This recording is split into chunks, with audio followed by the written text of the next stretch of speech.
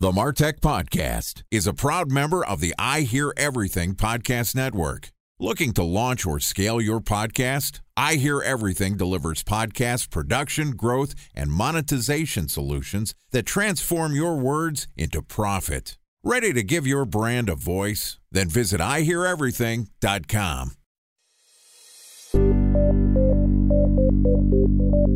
From advertising to software as a service to data. Across all of our programs and clients, we've seen a 55 to 65% open rate. Getting brands authentically integrated into content performs better than TV advertising. Typical lifespan of an article is about 24 to 36 hours. If we're reaching out to the right person with the right message and a clear call to action, then it's just a matter of timing. Welcome to the MarTech Podcast, a Ben J. Schaap LLC production. In this podcast, you'll hear the stories of world-class marketers that use technology to drive business results and achieve career success. We'll unearth the real-world experiences of some of the brightest minds in the marketing and technology space so you can learn the tools, tips, and tricks they've learned along the way. Now here's the host of the MarTech Podcast, Benjamin Shapiro. Welcome to the MarTech Podcast. Today we're going to talk about ways to use data as the landscape of data changes rapidly. Joining us is Quimby Melton, who is the CEO and co-founder of Confection, which collects, stores, and distributes data in a way that's unaffected by client-side disruptions involving cookies, cross-domain scripts, and device IDs. It's also compliant with global privacy laws, so hey, it's good for people too. And today, Quimby and I are going to discuss avoiding the third-party cookie graveyard. All right, here's my conversation with Quimby Melton, the CEO and co-founder of Confection. Quimby, welcome to the MarTech Podcast. Thank you, Ben. Thanks very much for having me and giving me an opportunity to chat about these important issues with your audience. Excited to have you as our guest and excited to talking about what's a pressing topic for us all in the marketing world, something that I'm sure is scaring a lot of marketers right now. There's this notion of the third-party cookie graveyard. Third-party cookies are going away and they're data that we rely on. So first off, what the heck do we do and how do we avoid having our business next to our cookies in the graveyard? I think there's a lot of confusing information about this topic out there. I don't think that it's always intentionally misleading. I think generally people are confused and it's understandable because it's a complex topic. But, I find that even really experienced marketers, the folks that I admire and kind of see as mentors, even they're confused about this a lot. So what I try to do when I have these conversations is build what I describe as a holistic, actionable understanding of the issue and to approach it in exactly the way that you just described, where what can we do now to prepare for this massive shift going forward with respect to the way data is managed on the web. I guess the headline here, and we've talked about this a couple times on the podcast, Google's announcement that they're deprecating third-party cookies, Firefox and Safari are kind of already going down that path.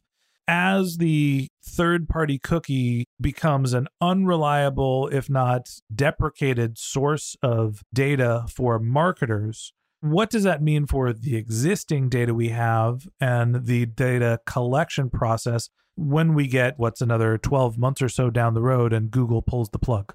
So it's a great point. I think talking about Safari and Firefox is important because they actually phased out support by default in 2017. So when we first set out with Confection, we really thought we were dealing with a forward-looking issue, right? And it turns out that when we look back, it's actually been going on for quite some time. So pretty remarkable from that standpoint. Another thing I try to explain is the idea of what a cookie is and what it isn't. So I think that cookies kind of used as what we might call a synecdoche, right? As like a catch-all for all the different web data gathering mechanisms. So when people say cookie, they might actually mean a pixel, right? Or they might actually mean a script. So I think it's important to realize that the issue is more than just third-party cookies and more than just cookies themselves. And it's really about the way that we move information around on the web. It's about much more than just browser-level data storage and who accesses it. Yeah, I guess we should be saying third-party data, not necessarily just the cookies. I think that's right, because you can also be talking about scripts. And for us, Bruno, my co-founder, the thing that we see most often is really broken event tracking. And that's as a result of scripts being blocked. So when people talk about third-party cookie disruptions, more often than not, what they're actually talking about is blocked scripts and then not having access to data that you yourself did not collect, right? So I think when people say cookies, they generally mean scripts that are blocked. Right. So give me an example, just for clarification's sake, of what a script is on a third-party site. Is that just I'm putting a piece of code on someone else's site and it's gathering user data from their activities? In terms of disruptions, it could be exactly that. It could also be, which is actually kind of the origin story of Confection, which is, before Confection, I ran an agency, and one of our customers reached out to us and said, why are Marketo forms not appearing in Brave? And if you're familiar with Brave, it's a privacy-focused browser that blocks many scripts and third-party cookies by default. And so what was happening is when Marketo was trying to load a form in Brave, it was also bringing in third-party ad scripts from the Adobe ad network. And Brave saw that and said, no, we're not going to do that, because when someone submits this form, it's going to go out to this third-party resource. So that's a really concrete example of the disruption, in addition to the one that you mentioned, that can happen as a result of who has access to a specific kind of information. Okay. So the ability to collect and pass third-party data, not just cookies, not just scripts, that's going away in the near future. It's happened already on Firefox. It's happened already on Safari, but Google and Chrome are where most of the web's browsing is already happening. So the sort of lion's share of the data that we've been relying on is getting pulled away. Now, when that happens, there's two camps I think marketers are going to be in. One, they're going to be reliant already on first-party data, and they've started collecting their own data, and they're going to be a little bit more aggressive in how they collect first-party data. Or two, they're going to be screwed. Right. They're just going to say, oh, we come to the end of the rainbow. We were relying on all this data to run our business and to target our advertisements, and now it's gone and I don't know what to do. Is there a third camp? Well, I do think we're in a reality where if we're not more proactive about building a strategy that embraces privacy first, we are going to find ourselves in a situation where we're just constantly paying rent to search engine companies and social media companies to access their audiences. So when we start thinking about first-party data as capital assets, right? And that's something I talk a lot about as well. How do we do that going forward? And a lot of people, I think, are worried that somehow no information will flow into their CRM, for example. And that's not necessarily true. What we'll be missing is a lot of contextual information around that. So you may get a name and an email address, but you may not have location information, or you may not see certain events in your analytics platform, for example. So I think thinking about this as a challenge of the contextual information that surrounds first-party PII, personally identifying information, is really where you start to see the breakages. So we can start thinking about ways to mitigate that now. Obviously, Confection is one solution to that problem, where what we've been able to do is generate a lot of that contextual information that would enrich your CRM or allow you to fine-tune your ads. So the third path, the middle path, I think, is a robust strategy that involves making sure that the information that you need is being generated in ways that you expect and to endpoints that you need, while also paying a certain amount of rent to these larger technology companies, which is unavoidable. And we buy tons of Google ads too. So in no way do I think that what we're building or going forward, those aren't going to be relevant. I still think they're going to be very relevant. But the necessity of maintaining first-party data, I think, is important, because otherwise we start to kind of return back to a Mad Men model where you're just running ads towards a monolithic audience group. And I think that would be a mistake to do away with the personalization gains that we've seen over the last couple of decades. Yeah, I mean, I think that there's this balance between personalization and privacy that the industry is really struggling with. Let's dive into some of the use cases for third-party data. You mentioned one, which is I have first-party data. Someone has come onto my website and given me their email, and I want to go to a third-party vendor and find out all of the other information about them so I can make sure that I'm marketing to them appropriately. I have an email address. I want to know company, title, location, what have you. So there's that situation. There's the enrichment situation. Then there's also the sort of outright buying of data, right? I'm going to go to a data vendor who's collected all of this, and they're going to pass information into my system where I'm not enriching first-party data. I'm just buying the data outright. Are there other scenarios where third-party data is commonly used? I think those are the two main cases. And I don't think that the data that you buy from a third-party vendor is terribly valuable. In many cases, I don't think it is. So the idea going forward, we need to be very proactive about the first party data that we are collecting, make sure that we do it in a way that people are comfortable with, make sure we do it in a way that's compliant, and then be very sensitive about what we do with it going forward. So in some ways, and this is just me kind of thinking out loud here, in some ways you can almost imagine everyone having a sort of walled garden of their own, right? And the idea is you have your own first party data set that you yourself leverage, and maybe you feed that into your programmatic ads yourself. So instead of being reliant on some of these third parties, you're able to use your own data to enrich certain other endpoints that you also control. I like that reality very much because it allows us to check a couple of boxes, the compliance box, the business use case box, and also the personal privacy box. So I like that use case a little bit more.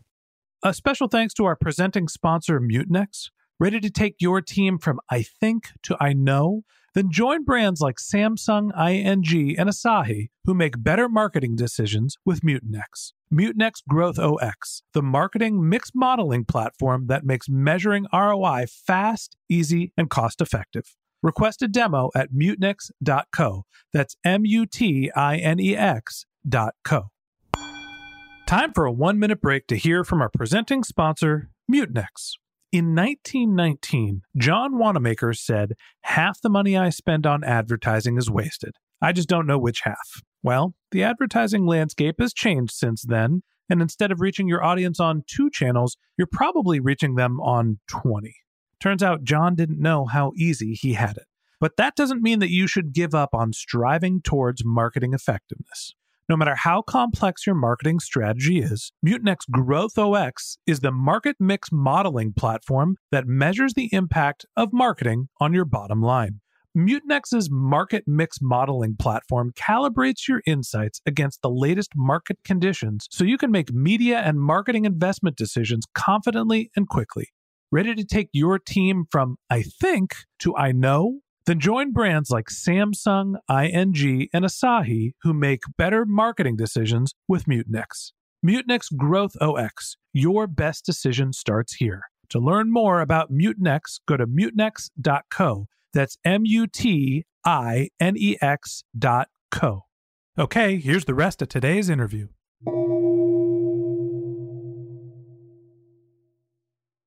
So there's my marketing hat and there's my human being hat. And I will try to wear them at different times for the sake of this conversation. In reality, there's a blend here of my interest as a marketer and obviously as a person of the internet. As a marketer, you mentioned, well, third-party data probably isn't that valuable. I think that if you can buy third-party data, a broad source of data, you can market to it and basically cut the line for self-selection. I'm going to go buy a list of 35,000 people that work in the MarTech industry, and then I'm going to target them specifically and see who's interested in my content. And once I realize who's interested in my content, then I'm going to go try to sell them something. I'm using a broad example. You start with this seed data, which inherently is going to be better and more targeted than I'm going to Facebook and I'm just going to market to marketers, or I'm going onto Google and I'm going to buy the keyword marketing. So sometimes that third-party data, while it might not be transactional, it provides a filter. So I do see that there's some value in the acquisition of data if it can be targeted. Companies like ZoomInfo built a business on this. Then there's the idea that enrichment is going away as well. I'm getting some first-party data, but I don't want to have to ask someone for name, social security number, address, firstborn child. I just want to ask them for their email address, and I could figure out who they are for the sake of the user experience. So as we try to balance this sort of seamless integration or the ability to target without actually expressly knowing who we're targeting to, trying to make our business more efficient, what are some of the privacy concerns that everyone is scared of that marketers should say, okay, look, this is actually something that should be happening as opposed to a pain in the butt for my business? I think that there is a real business case to be made for giving people more control over their data. And I think that a lot of times businesses are concerned about when I give over that control, or I give people control, what happens, right? But one thing that I think is really important is you begin to filter out people who are not as interested as other people, right? And that helps you work a lot more efficiently and a lot more in ways that are going to generate a lot more return for whatever investment you put into your marketing. So I think there are very strong business cases to be made for giving people, not just because it's, the right thing to do, but also because it helps you identify relevant prospects faster and identify the most engaged people in your audience a lot faster. I'll put on my other hat, a person of the internet, not a marketer hat. Mm-hmm. What problem is the deprecation of the passing of third-party data solving? I think we all like marketing when it's done well, and we all hate marketing when it's not done well. In the sense that when you find something you connect with, whether it could be a political campaign, it could be a product, it could be an idea in the form of a book, right? When we connect with those things as a result of digital marketing done well, there's a certain magic to it, right? So to lose out on that would be a problem, I think, from a consumer's perspective. From my point of view, the middle ground that we're trying to reach is retaining that magical quality to digital marketing, right? While also giving people better control over what they share and letting them know that what they're sharing when they're sharing it. So that's kind of how we approach that problem. I think in addition to that, it could make certain conversations that you try to have with businesses less effective, right? If there's less contextual information around your record in a CRM, when you call to get customer help, service help, or whatever, the person who did not necessarily collect that, who's on the team, they might have a hard time solving your issue. So I think that there are a lot of small ways that it could make the processes that we expect from the vendors we work with more challenging going forward. Okay. So again, I said, the balance of privacy and the balance of personalization here. Reality is for marketers that we're going to have to find either different data sources or work around not having access to the data that we're used to. You mentioned the third-party cookie graveyard. Hey, third-party cookies and the passing of third-party data are on their deathbed. They're in hospice care. I'll ask again about the solutions to avoiding, lying down in the grave next to your third-party data. How do you keep your business running when the data that you're reliant on is going away? So we're in the early days of this. Google pushed third-party cookie depreciation down the road a bit in Chrome. So that really took the pressure off a lot of people. So we've got a little bit of time to figure it out. Obviously, from our point of view, what we're trying to build is something that allows people to continue to collect the important data that they need, not necessarily third-party data, because everything that flows through Confection is first-party data. And we wouldn't syndicate it out to a third party. So just to be very precise about that. So I think in terms of reliance on DSPs becomes definitely more challenging. I think reliance on certain types of ads becomes very challenging. So I think what we need to do between now and when the full depreciation happens is come up with products and solutions that allow us to use our first party data in ways that we maybe relied on third party data in the past. So the real challenge is collecting enough first party data that you can use like you did third party data going forward.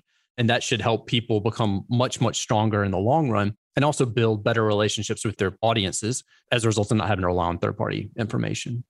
Basically, every web form that you fill out is about to get like 5 different fields longer because you can't enrich the contact information to understand who the person is that you're actually engaging with. So you have to have them manually input that data. Am I thinking about this the right way? I hate to get lost in the weeds. I would say it depends on the type of form. So if you had a very vanilla HTML form, would not necessarily be a problem. It's the forms that are loaded generally from CRMs that maybe bring a lot of information in with them and then send information out to other third parties. Those are the ones you're going to have problems with. So for example, I mentioned Marketo. And I don't necessarily know that the form fields would have to get longer. Certainly from our point of view, if you had Confection installed on your site, it would allow you to collect a lot of information in the background and then submit it to your own first party asset, which is probably a CRM in most cases. How does that work? I'm going to a random website. I fill out a form. I'm going to the MarTech podcast. I'm signing up for the MarTech brief, which is our newsletter. And I give them my email address, maybe my name. How does Confection help the MarTech podcast, the publishers of that newsletter, understand who they're actually engaging with? So there's, again, contextual information around that event in terms of a form being submitted. And that might involve location information based on an IP address. Or if the IP address is unavailable, there are other kinds of information that we collect. And what makes Confection different is we process a lot of information on the server side instead of relying on browser level data, which has become very fragile and dysfunctional. So that's the main technological difference in what we're trying to do. And as far as the information that was surrounded, we would still be able to grab that information if it was available. And generally, in most cases, it would be. There's some emerging cases where it wouldn't. But that's how that would work in terms of grabbing that contextual information without you having to actually enter in, I'm in California, or things like that. Okay. So things like location, which can be found on IP address. What are some of the other types of information that you can gather as first-party information without the consumer expressly manually typing it into a form? So this is a brand new initiative. I'm glad to have a chance to chat with you about it today. So we're seeing things emerging going forward where things like IP addresses are perhaps going to be unstable or are unavailable, right? So this is something we're asking ourselves internally now is what does identity resolution look like in the future? As we go forward in time, what kinds of signals are we going to have access to? So what Confection does is it collects the information it can, and then it makes informed judgments about that information to link certain IDs together and say, this is probably the same person. So we have kind of a probabilistic score that users can customize and say, for me, 50% is good enough. Others like banks, obviously, they're going to need 90% plus. And so going forward, we're asking this question internally right now is, how do we use machine learning and artificial intelligence to begin building these sets of information and then linking these things together either on the audience level or on the individual user level? So the short answer is I don't know, but we're in the process of figuring that out now. And I'm hoping in 3 to 4 months, we'll have some very concrete examples of ways we're doing it. I will say at a high level, it'll involve events. And I think the power of events is maybe often overlooked because people want like durable bits of information.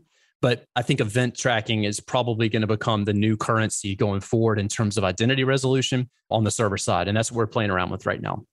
The confusing thing to me is you're talking about identity resolution. So somebody comes onto the Martech Brief website and fills out our form, and we have confections built into it, and you have a sense of identity based on either the IP address or some sort of bits of information that you can glean from the person filling out that form, and then you know who the person is and what other information you have.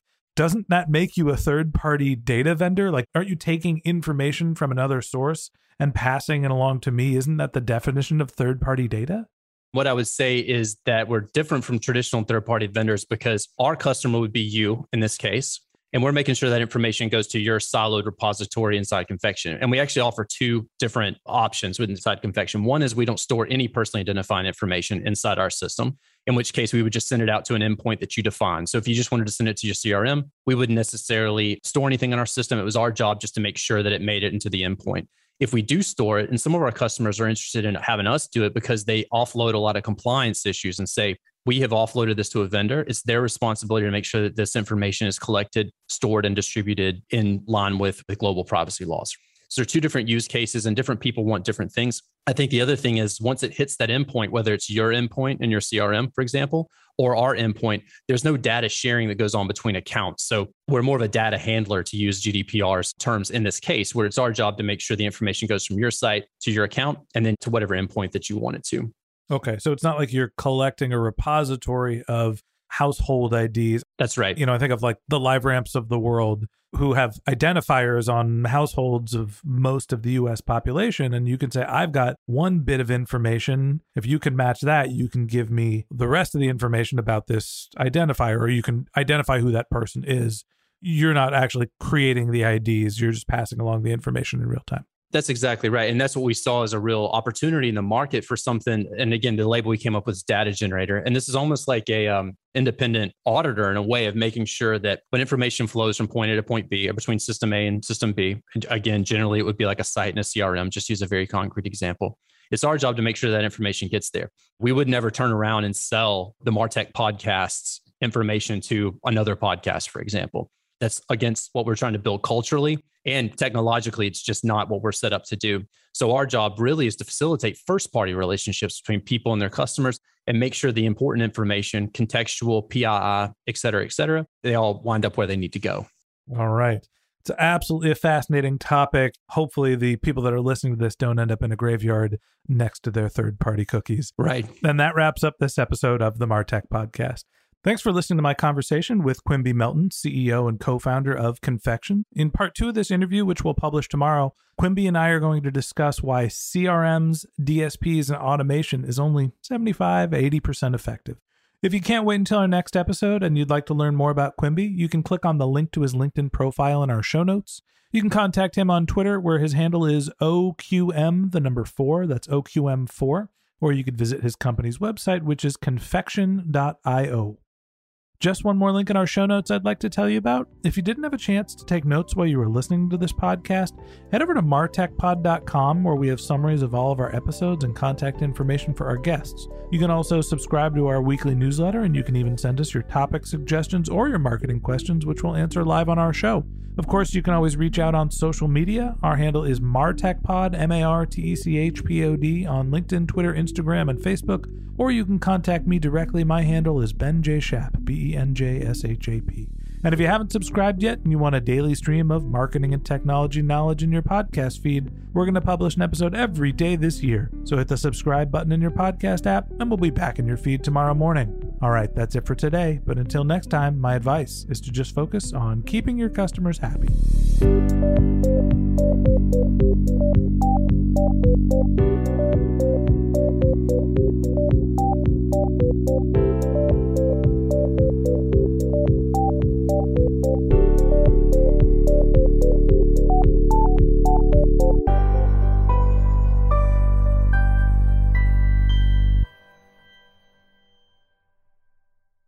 Thanks for listening to the MarTech Podcast, an I Hear Everything production. Looking to launch or scale a podcast like this one for your brand? Then visit iheareverything.com.